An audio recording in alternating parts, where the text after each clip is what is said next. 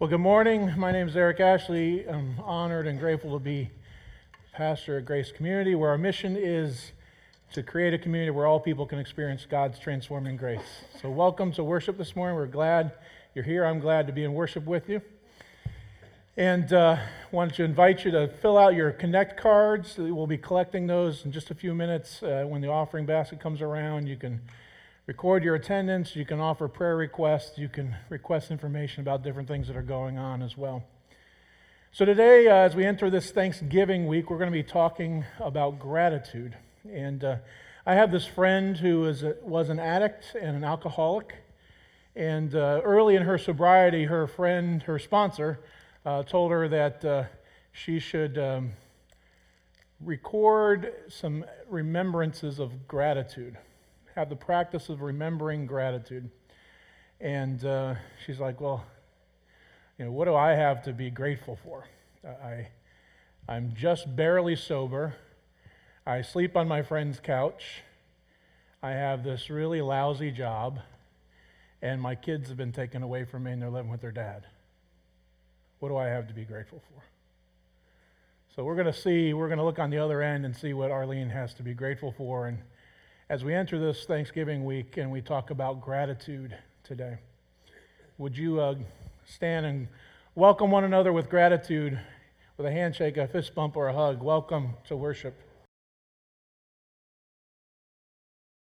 So what does a newly sober couch surfer with a lousy job that had her kids taken away from her have to be grateful for? We're going to revisit Arlene's story in a moment, but it reminded me this week of a story in the Scriptures. It's actually a story that we hear often in children's Sunday school around this time of Thanksgiving. This is Luke 17, starting in verse 12. On the way to Jerusalem, Jesus traveled along the border between Samaria and Galilee. As he entered a village, 10 men with skin diseases approached him. They were keeping their distance from him. And they raised their voices and said, "Jesus, Master, show us mercy." When Jesus saw them, he said, "Go show yourselves to the priests." As they left, they were cleansed. One of them, when he noticed that he had been healed, returned and praised God with a loud voice. He fell on his face at Jesus' feet and thanked him. He was a Samaritan. Jesus replied, "Weren't 10 cleansed? Where are the other 9? No one returned except for this foreigner." Then Jesus said to him, "Get up and go. Your faith has healed you." Leprosy is a terrible disease. It was a terrible disease as well. It's mostly been eradicated in first world countries. And we're not totally sure that when we talk about leprosy in the Bible that we're talking about exactly the same disease, but it was some kind of skin disease, some kind of infectious, contagious disease. And it brought great shame on people. It brought separation to people and poverty to them.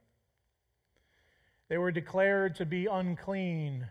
They were separated from their communities. They were separated from their families, from their tribes. I would even surmise perhaps they even felt separated from God. They lived in communities together out in the wilderness and in caves and in tents like the Bedouin. And they were required to wear certain special clothing that would designate them as unclean. And whenever you would approach them, they were to move away from you and keep themselves at a distance. If you were on the road, they would need to move to the farthest point of the road. And if you got too close at a certain distance, they would need to declare themselves unclean, unclean, so you wouldn't approach them. Some of them even wore special bells, kind of like a cat, so you know where the cat was, to declare that they were approaching.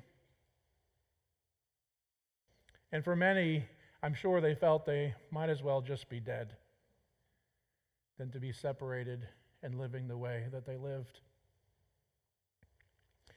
But these 10 lepers, they see Jesus at a distance and they decide that they're going to go to him. And they cry out to Jesus, but they did it at a distance, at a safe distance, afraid of what he might think and afraid of what others might think. But they're desperate and they cry out to him, Jesus, Master, show us mercy.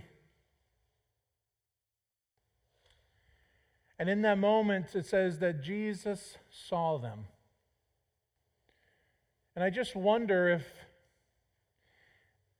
when was the last time that they were really seen? When was the last time that someone really saw them for who they are? That looked at them? It might be like in our day, we see the downtrodden or the homeless on the side of the road, and we may not try to really make eye contact, or if we see them, we don't really see them. We see their state. We don't really see them as a person.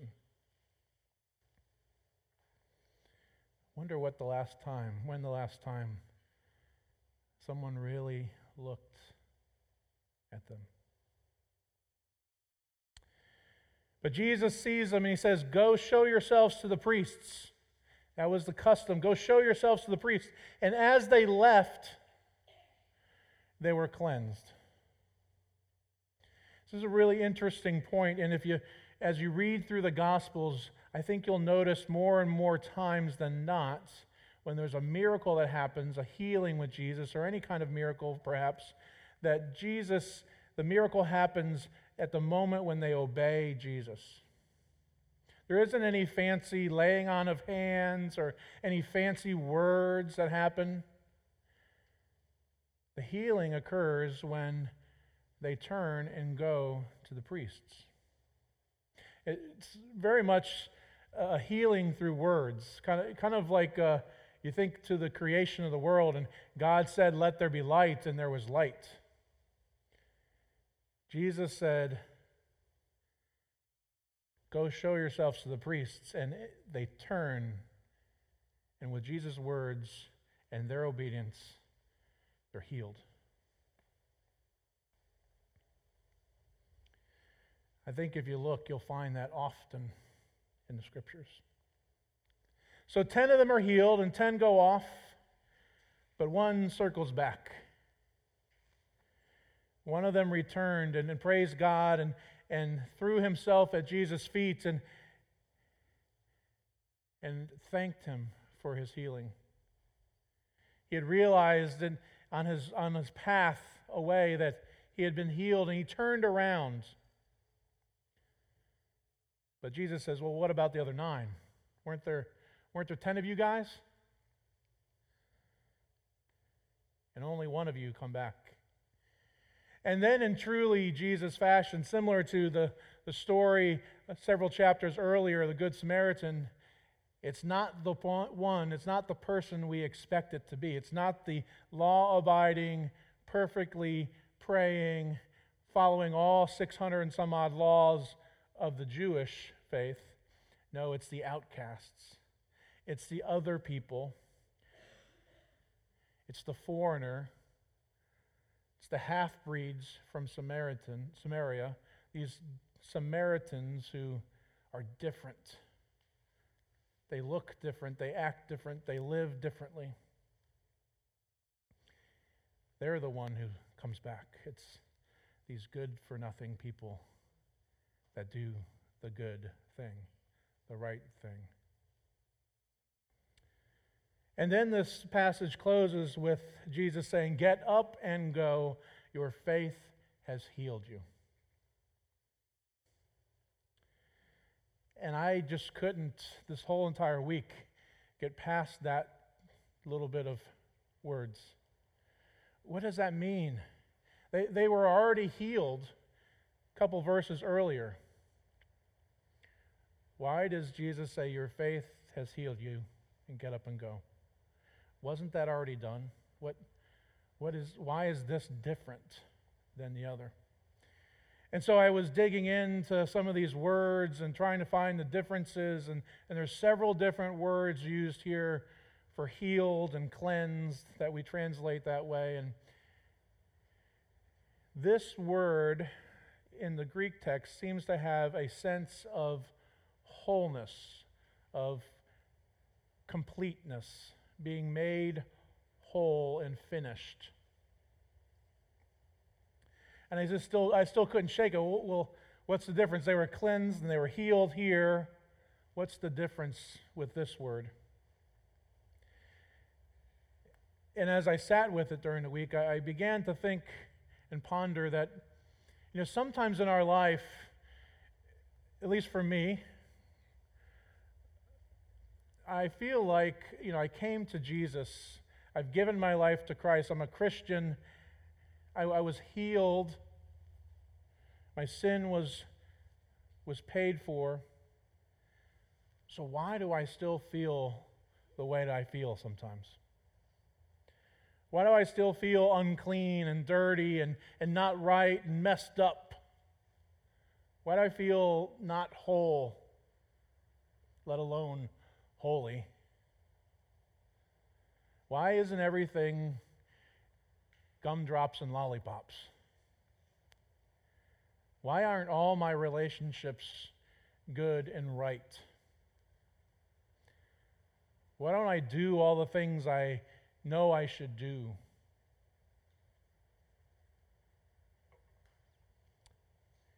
Am I preaching to myself today? Nope, I hear you. I hope I'm not alone. But that's how I feel sometimes, and I suspect some of us others feel that way too, and I don't know why that is. I'm embracing it as part of the mystery of the faith. That in spite, we've given our lives to Christ, in spite of all that we do and how we follow Jesus, that it may not always be perfect and right and good. I couldn't shake it. And I began to ask, well, what if? What if we're cleansed in this first encounter with Jesus? When we have this encounter with Jesus and we say, yes, Jesus, I need you in my life. I give you my life. I'm going to follow you. I want to be one of your disciples. What if in that we are cleansed and healed, but then it is in our continual encounters of gratitude with God where we're made whole, and ultimately where we're made holy? What if we are cleansed in that first encounter with Jesus, but then in this continuum of meeting Jesus regularly, we're made more and more and more into the likeness of Jesus himself through our expressions of gratitude? Much like the leper. The 9 that went away were healed. We don't hear anything else about them, but they were healed. Their lives were changed. They're reunited with their families. Suspect they went back to work and life went on and was good. But what's different about this one that came back and was told to get up and go? Your faith has healed you. Perhaps that's a model for us. That it's not only the first encounter, but it's the continuum of continual reminders and encounters of gratitude where we're made into who we're supposed to be. Those encounters where our wounds are cleansed, where oil and balm is placed on our wounds. And then where it is bandaged up and protected from the outside elements that can cause infection. Until it's time to change that dressing again and where our wounds are once again cleansed and oil is put on and balm is put on and they're wrapped up. Perhaps that's the model of the encounters we're supposed to have with Christ. Over and over and over, engaging our senses of our gratitude. So my friend Arlene, newly sober, her sponsor says, if you practice the discipline of gratitude, it will keep you sober. And Arlene says, well, what do I have to be grateful for? Her sponsor said, you might not have an apartment or a home, but you have a couch. You might not have the job you want, but you have a job. You might not have your children, but your children are now safe and sound. She went on to say that gratitude not only kept her sober, but gratitude saved her life.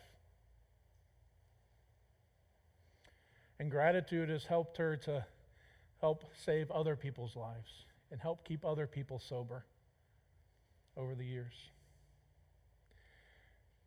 Arlene had this practice of sharing a gratitude journal. And in this journal, she would write each day, either morning or evening, either in preparation for the day or in review of the day, 5 things she was grateful for. She'd write one thing that was bothering her, perhaps about herself or perhaps about the world. It could be, why can't I stop doing this thing I hate doing? Or, what's the deal with, hunger in our world? One thing that's bothering you. And then 2 things that you can do to make today or tomorrow better than they are. 5 things you're grateful for, 1 thing that's bothering you, 2 things to make the next day great. And it was in this practice that Arlene stayed sober. It was in this practice that she got a different place to live, a better job, and her kids back. And it's in this practice of gratitude where she was able to share this story, to share her experience with others so that their lives were changed. They stayed sober and they were kept alive. So I wonder what would happen in our lives if we practice the discipline of gratitude. Perhaps it's something you may want to ponder about adding in. You can have a simple composition book from Walmart. You could write in those 3 questions, or maybe you want to do it on your iPad or on your phone or whatever works for you. And maybe you don't have any practices right now where you can reflect and encounter God on a daily basis. Or maybe you want to add this into your time of prayer or scripture reading. But I wonder what would happen with our relationship with God if we regularly came back and encountered Him with gratitude. I wonder what would happen to our relationship with others as we regularly practice this discipline of expressing our gratitude, just recognizing our gratitude. And I wonder how it might change the way that we look at ourselves if we were regularly focused on gratitude. I dare say that it would change the way that we love God, the way we love ourselves, and the way that we love our neighbor. It would change the way of life for our families and for our community and for ourselves. So that's the challenge for all of us, me included, is how can we practice this idea, this discipline of gratitude? How can we use gratitude to encounter God on a regular basis so that God will cleanse our wounds and place balm and oil upon them and wrap them up and protect us from those things that can cause infection. So God can heal us as the great physician. But heal us in that deeper way of being made whole and holy. Amen.